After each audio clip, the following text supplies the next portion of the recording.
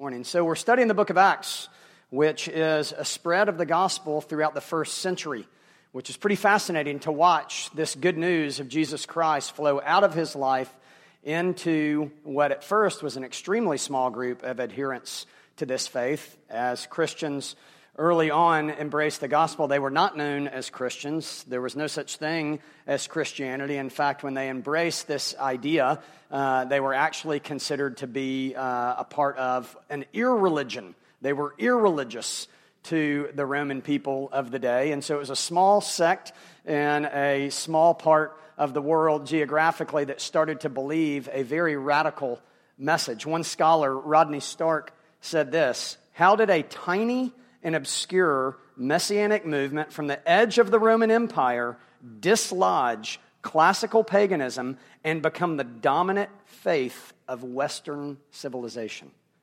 How did a tiny and obscure messianic movement from the edge of the Roman Empire dislodge classical paganism and become the dominant faith of Western civilization?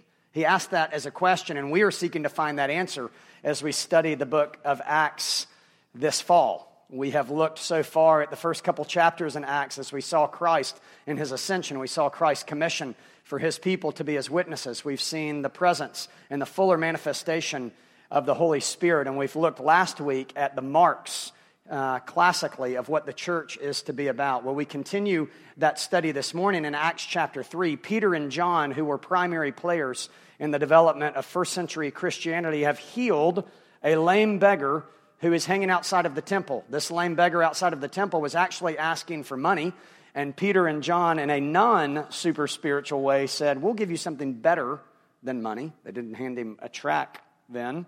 They healed him. And as a result of that, he came to faith in Christ. However, this was quite controversial. As the gospel was spreading in the midst of this pagan Roman world, it was very radical and very controversial. And so in the wake of that healing, Peter preaches a sermon that we're going to consider this morning from Acts chapter 3, starting in verse 11. Stand with me, if you will, for a slightly elongated reading of God's word this morning. Acts chapter 3, starting in verse 11. "While he clung to Peter and John, all the people, utterly astounded, ran together to them in the portico called Solomon's. And when Peter saw it, he addressed the people. 'Men of Israel, why do you wonder at this? Or why do you stare at us, as though by our own power or piety we have made him walk? The God of Abraham, the God of Isaac, the God of Jacob, the God of our fathers glorified his servant Jesus, whom you delivered over and denied in the presence of Pilate when he had decided to release him. But you denied the holy and righteous one and asked for a murderer to be granted to you. And you killed the author of life, whom God raised from the dead. To this we are witnesses. In his name, by faith in his name, made this man strong, whom you see and know. And the faith that is through Jesus has given the man this perfect health in the presence of you all. And now, brothers, I know that you acted in ignorance, as did your rulers also.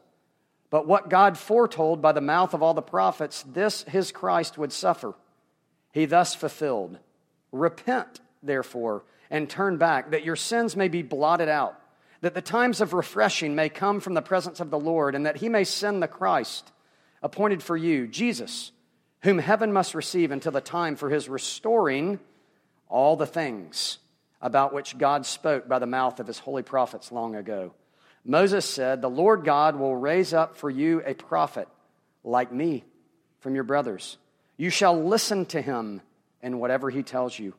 And it shall be that every soul who does not listen to that prophet shall be destroyed from the people. And all the prophets who have spoken from Samuel and those who came after him also proclaimed these days, you are the sons of the prophets and of the covenant that God made with your fathers, saying to Abraham, and in your offspring shall all the families of the earth be blessed. God, having raised up his servant, sent him to you first to bless you by turning every one of you from your wickedness. This is the word of the Lord. Pray with me. Father, we pray this morning that you would show us your truth and that your truth would set us free. It's in Christ's name we pray. Amen. You may be seated. I had the privilege a few years ago when I was working as a minister on campus of interacting with an exchange student from France named Claire. And it was a privilege to know her because she was delightful and she was an architecture major. They were my favorite because I always wanted to study architecture. And they really loved their studies, and it's a fantastic school. But Claire was on a spiritual journey of awakening, and it was a privilege to be able to walk alongside of her in that, both with the ministry that I was leading, which was a campus ministry, and then also the church where I was going that she was attending. And one Sunday when she had, in a sense, become alive, not dissimilar to the way in which the story I read last week in which Anne Lamott came alive to faith in Christ through her chronicle of that and Traveling Mercies. Claire writes this to the pastor of the church where we were. After listening to your sermon today, I realized that I ought to let you know how much the Sunday services and the church as a whole have meant to me in the past months. I am relatively new to the Christian faith, although raised very Christian-like. I was never baptized and never in much contact with it. It was last year around this time when I realized I had probably believed in God all along and that I started what you might call a spiritual journey. Eventually, it led me to a Bible at a used bookstore. I read through the entire thing on my own. It is now full of notes and highlighted passages and marked pages. I was terrified of going to church. I was afraid that I wouldn't be welcomed and afraid that people might throw too much at me too fast. Being in the South, Christianity looked like some sort of elite club of which you had no part unless you grew up within it. And I had always thought that Christianity came with rules and constraints, that I would be less free to dream and imagine, that it would give me walls instead of windows. Realizing that I was wrong had never made me so happy. Eventually, because of some of the most intelligent and open-minded people I knew, I attended your church and actually liked it. I chanced a visit, and then she chronicles some personal sufferings that were going on in her own life and her family, and then she concluded sharing about those with this. So that Sunday, I sat in the back, and I just wanted to hear someone tell a story that they believed in. Well, the gospel is a story that these early disciples, like Peter, believed in. And as a result of Peter believing in this story, God, by his Holy Spirit, used his belief in his passion to become infectious and viral to others. As the gospel was beautiful in its progress, let's say in Peter's own life, in John's own life, and other early adopters to Christianity's own life, as it became beautiful to them, as they believed this story more deeply, it became compelling to others for them to believe it. Do you have a story that you believe in? Everybody has a story. Everybody has a narrative that guides their life. Sometimes that narrative might not be intentional. Sometimes it might be more subtle, but we all are following a thread. We all are following a narrative. I would offer to you yet again this morning the narrative of the gospel, which is a proclamation that says if you think you're bad, you're far worse than you've ever imagined, so cheer up. If you think that you are loved, you're far more loved and accepted and forgiven in Christ than you've ever dared to dream. So cheer up. This is the good news of the gospel. This is the story that Claire that day heard a preacher believe in. And as a result of that, it compelled her to believe. Well, Peter today in Acts chapter 3 is another preacher speaking about this same story in a way that was compelling to him, and as a result of that, became compelling to others. And I want us to see that this morning. I want us to see in an overarching way that the gospel is progressing. The gospel was progressing in Peter's own life, and the gospel was progressing throughout society and culture in the first century. And the way that I want us to look at the progress of the gospel is I actually want us to examine and unpack Peter's sermon, which I think is actually a model sermon. Now, as a preacher who preaches sermons every week, it's a little bit fearful to put before you what I would call a model sermon, because then from this point forward, you're going to be able to judge my sermons relative, let's say, to Peter's sermon in Acts chapter 3, which is not perfection. He's a human, just like me and just like you. But Peter's sermon is a testimony in an overarching way that the gospel is progressing. The gospel is moving. The beauty of the gospel is contagious. And as a result of that, Peter preaches a sermon that is, first of all, Christ-centered, that is, secondly, convicting and compelling at the same time, and then thirdly, is covenantal. See how I did that? Christ-centered, convicting, and compelling simultaneously, and then lastly, thirdly, it is covenantal. But before we examine in more detail Peter's sermon, I think it would be helpful for us to look at the preacher himself. Not long, but briefly. So before we look at the message, let's look at the messenger. Who was Peter? Peter was a fisherman. Peter was one of these people that was radically called out of one thing into another thing. Peter was drawn by Jesus one day in the midst of going about his business, in the midst of going about his normal life, and Jesus tells Peter and others to drop their nets, that they no longer will be fishing for fish. He wants them to come with him and to fish for men. And so Peter, the text tells us, dropped his net immediately and followed Christ. Well, what would ensue over the next 3 years is Peter having a relationship with Jesus, arguably, that was closer than any other person. Without question, it seems pretty clear in the Gospels that Peter, James, and John are mentioned more than any of the other disciples. Peter, James, and John, in a very real way, were in the inner ring with Christ, and arguably, Peter was the closest. Peter is the one. His name, Petros, means rock. Peter was at some of the most characteristic, historical, and monumental stories throughout the biographies of Jesus that we refer to as the Gospels. Peter is the one who walked on water. Think about that. He was just a normal man. He walked on water. Peter was the rock. Michael Card, actually, in response to that, the singer-songwriter, calls Peter a fragile stone. Peter is amazing because Peter is us. Peter blurts out a lot. Peter gets things wrong all the time. And then there's these rare moments where he gets things right. Like at the great statement of faith in the Gospels, when Jesus asked him, "Who do you say that I am?" And Peter says, "You are the Christ." And he got that right. Peter was there at the Transfiguration. Peter was there with Jesus because he was his best friend all the way to the bitter end. When the going got tough, the tough got going. Or not. That's not what happened. Jesus' closest friend, Peter, at Jesus' most significant time in his life, which was his death, Peter, the water walker, the rock, the professor of who is Christ, at Jesus' most monumental, significant moment in his life, Peter, and Jesus predicted this, denies Jesus 3 times. Finally, in the end, arguably using potential expletives to a young 12 to 14-year-old girl who has no real pressure with Peter, but Peter, even to her, says, "I actually don't even know who you're talking about."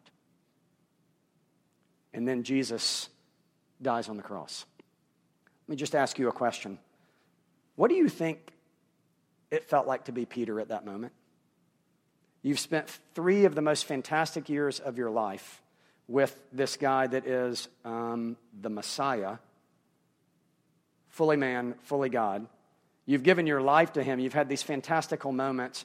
At his death, in public, you deny that you even know him. And then he's put to death by state execution on a Roman cross. What do you think it felt like to be Peter? Mark chapter 16, verse 2 says, very early on the first day of the week, just after sunrise, they were on their way to the tomb, and they asked each other, who will roll the stone away from the entrance of the tomb? But when they looked up, they saw that the stone, which was very large, had already been rolled away.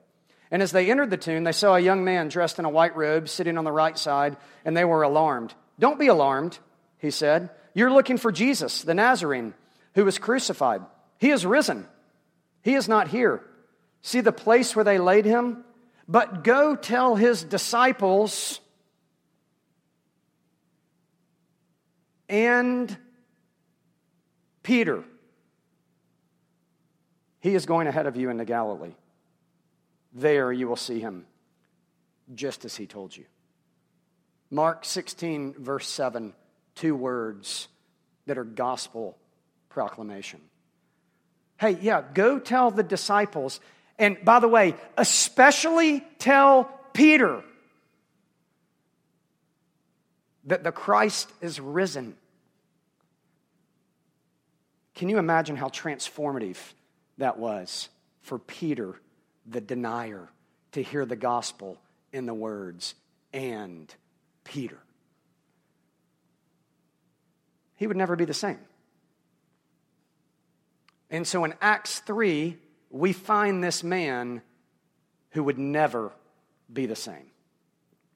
Doesn't mean that he's perfect. We actually get to look at a fun story later this fall where Peter messes up again. That's why I love Peter. But at this moment, that and Peter is fueling a fire within his soul that is burning throughout the first century in a way where the beauty of the gospel is so contagious it cannot be stopped. And so this and Peter preaches the second sermon we see in the book of Acts this morning. And the first thing we see about Peter's sermon, as I already referenced, is that it's Christ-centered. And this is significant, to say the least. We see that Peter quickly defers the attention off himself and John from the healing, and also in his words by saying, hey, let me just get this straight from the very beginning. This has nothing to do with me. That has nothing to do with John. It's not about my power. And the text tells us it's not about my piety or his holiness, right? Like, it's not about how good Peter's quiet times were or how rich his prayer life was or what kind of power he was able to channel within himself. He said, let it just be known from the very beginning, this is about Jesus. Always has been, is now, and always will be. You can definitely hold me to this standard. I'm not saying I always meet this standard, but like this is the standard for a sermon always. Sermons must be Christ-centered. Charles Spurgeon, the great British Reformed Baptist preacher of the 19th century, said, whatever subject I preach, I do not stop preaching until I reach the Savior, the Lord Jesus Christ, for in him are all things. Spurgeon's like, whatever I'm preaching on, I'm not finished preaching until we get to Jesus. And that's what Peter's doing. Peter's saying, look, this sermon, my words to you are all about Christ. That's why every sermon should be a gospel sermon. I don't know the tradition religiously that you grew up in, but if you grew up in the South, regardless of what particular religious tradition or denomination, or even not, the cloak of religiosity exists in the atmosphere. And in the midst of that atmosphere, I grew up in a context where I would hear people refer to sermons and make these distinctions that at the time seemingly made sense, but as I went on later and especially started to study and then become a preacher myself and then particularly enter into a program where the homiletics department, that's the study of preaching, was actually called Christ-centered preaching. That was a good thing. But prior to that, I grew up in a context where people would say, hey, you really need to come tonight because tonight, as if like tonight and tonight only, he's going to present and preach the gospel. As if like that's a novel thing. Hey, you really need to come to this camp, this conference, because at this camp and at this conference, but not on a regular basis and definitely not on Sunday mornings, but at this camp, you need to come because they're going to preach the gospel. Familiar to anybody? Well, the more we read the scriptures and the more we understand about the preaching, this is the basic truth. If you're not preaching the gospel, you're not preaching. All the time, always, ever. And here Peter shows us right out of the gates, really the first and foundational component of a sermon that matters, that will progress the gospel in its beauty and contagiousness throughout the world, needs to start, be with, and end with Christ. Why? Because that's true about our lives too. What's true about this sermon is true about our lives. It's the way in which God made us. Peter not only says, look, it's not about my power or my holiness, it's about Jesus and his power. Not to us be the glory, but to him be the glory. Psalm 115:1. Peter even specifically identifies particular things about Jesus in this. He calls him a Nazarene. He calls him a servant. And an interesting thing about Peter saying here as a servant, he's quoting from Isaiah 53, which is the suffering servant. It's a servant song in Isaiah 53, and the Old Testament was originally written in Hebrew, but it was translated into the Greek, and that Greek translation of the Hebrew Old Testament is called the Septuagint. And guess what word is used for servant in Isaiah 43 in the Greek, in the Septuagint? The same word that Peter uses in Acts chapter 3. Peter is recalling this historic text in Isaiah 53 as he's centered on Christ, and he's centered on Christ, the servant. He's a Nazarene. He's a servant. He's holy. He's righteous. And he's the author of life. Peter's sermon, to be sure, is Christ-centered, which is important. You know why? Because contrary to popular belief, Christianity is not primarily about what you have done or what you must do. Christianity is not, at its foundation or core, it's not about what you have done or what you must do. Christianity, at its foundation and core, is fundamentally about who Christ is, what he has done, and what he is doing. It's not about us. It's about him. And Peter knew that. And so his sermon was Christ-centered. His sermon also was convicting. And at the same time, as a result of being convicting, it was compelling and comforting. George Whitefield, the great preacher from the 18th century of the Great Awakening, who was a fantastic example of a preacher on so many levels. I read recently, in fact, in the 18th century, around the mid-1700s, in Boston, when George Whitefield preached at Boston Common, he preached to some 23,000 plus people, by the way, like with no amplification. He did this all the time. He was this unbelievable theatrical orator.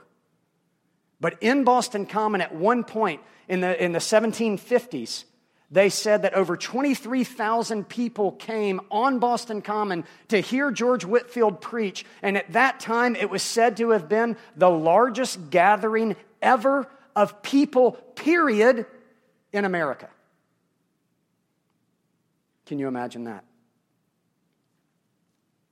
George Whitefield, speaking of a sermon being convicting, says this, and this is at the front of your bulletin, by the way. This is very liberating for me, just as a side note, as a preacher. George Whitefield says, it's a poor sermon that offers no offense, that neither makes the hearer displeased with himself nor with the preacher. What's another characteristic of a good sermon? It's meant to ruffle your feathers on some level. One scholar says that Jesus Christ came to disturb everything that he confronts. Jesus Christ came to disturb everything that he confronts. Well, Peter's sermon, to say the least, even on the first hearing, and you ought to read it again, is very disturbing. Peter in no way is ashamed as he was at Christ's death.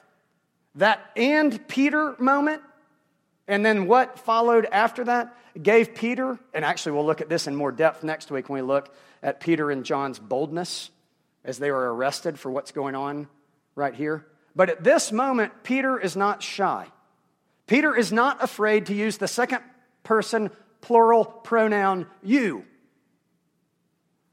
for the people that he's talking to.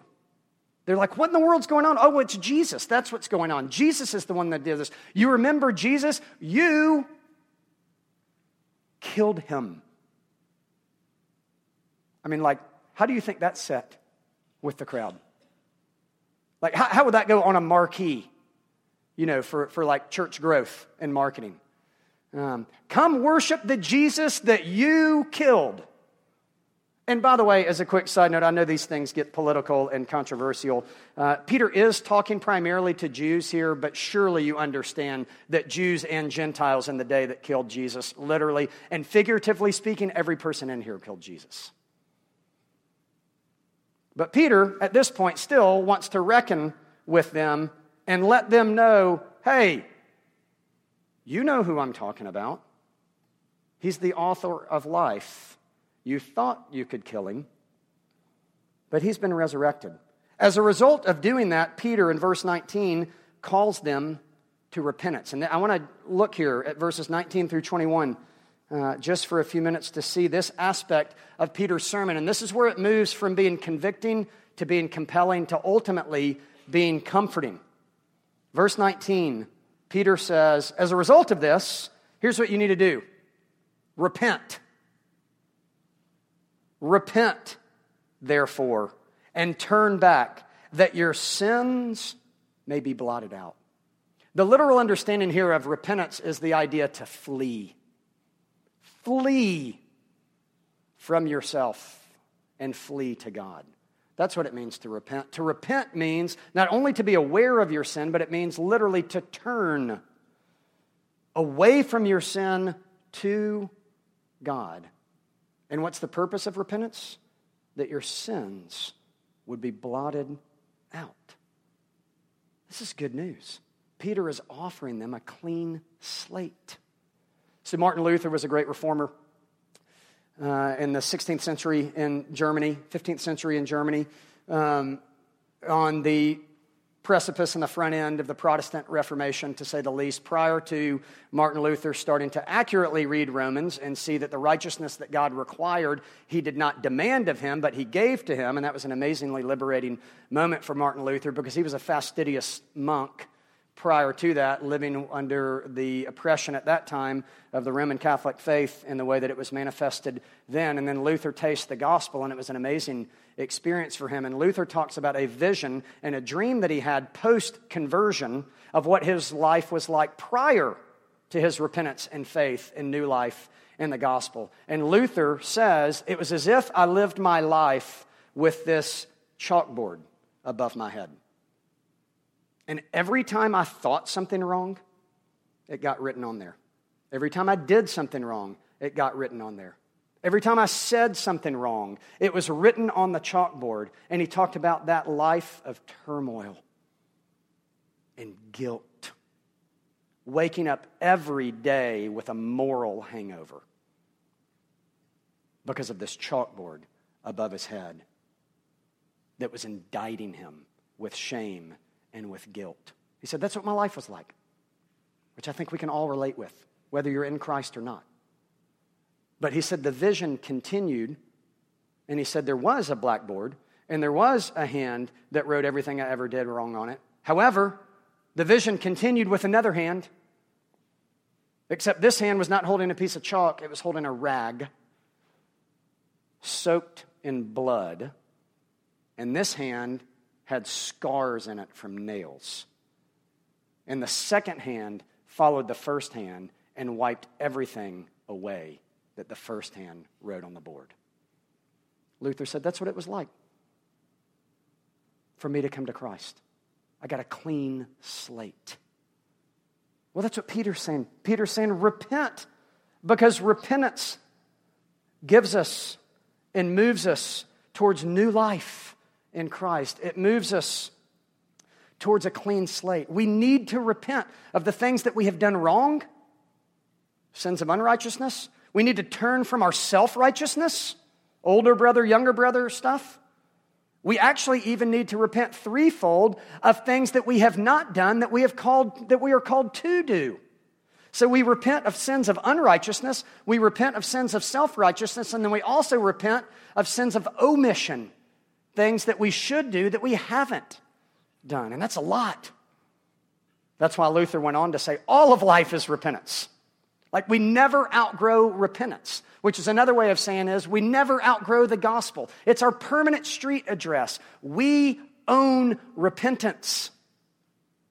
Always. Which matters in all things in life.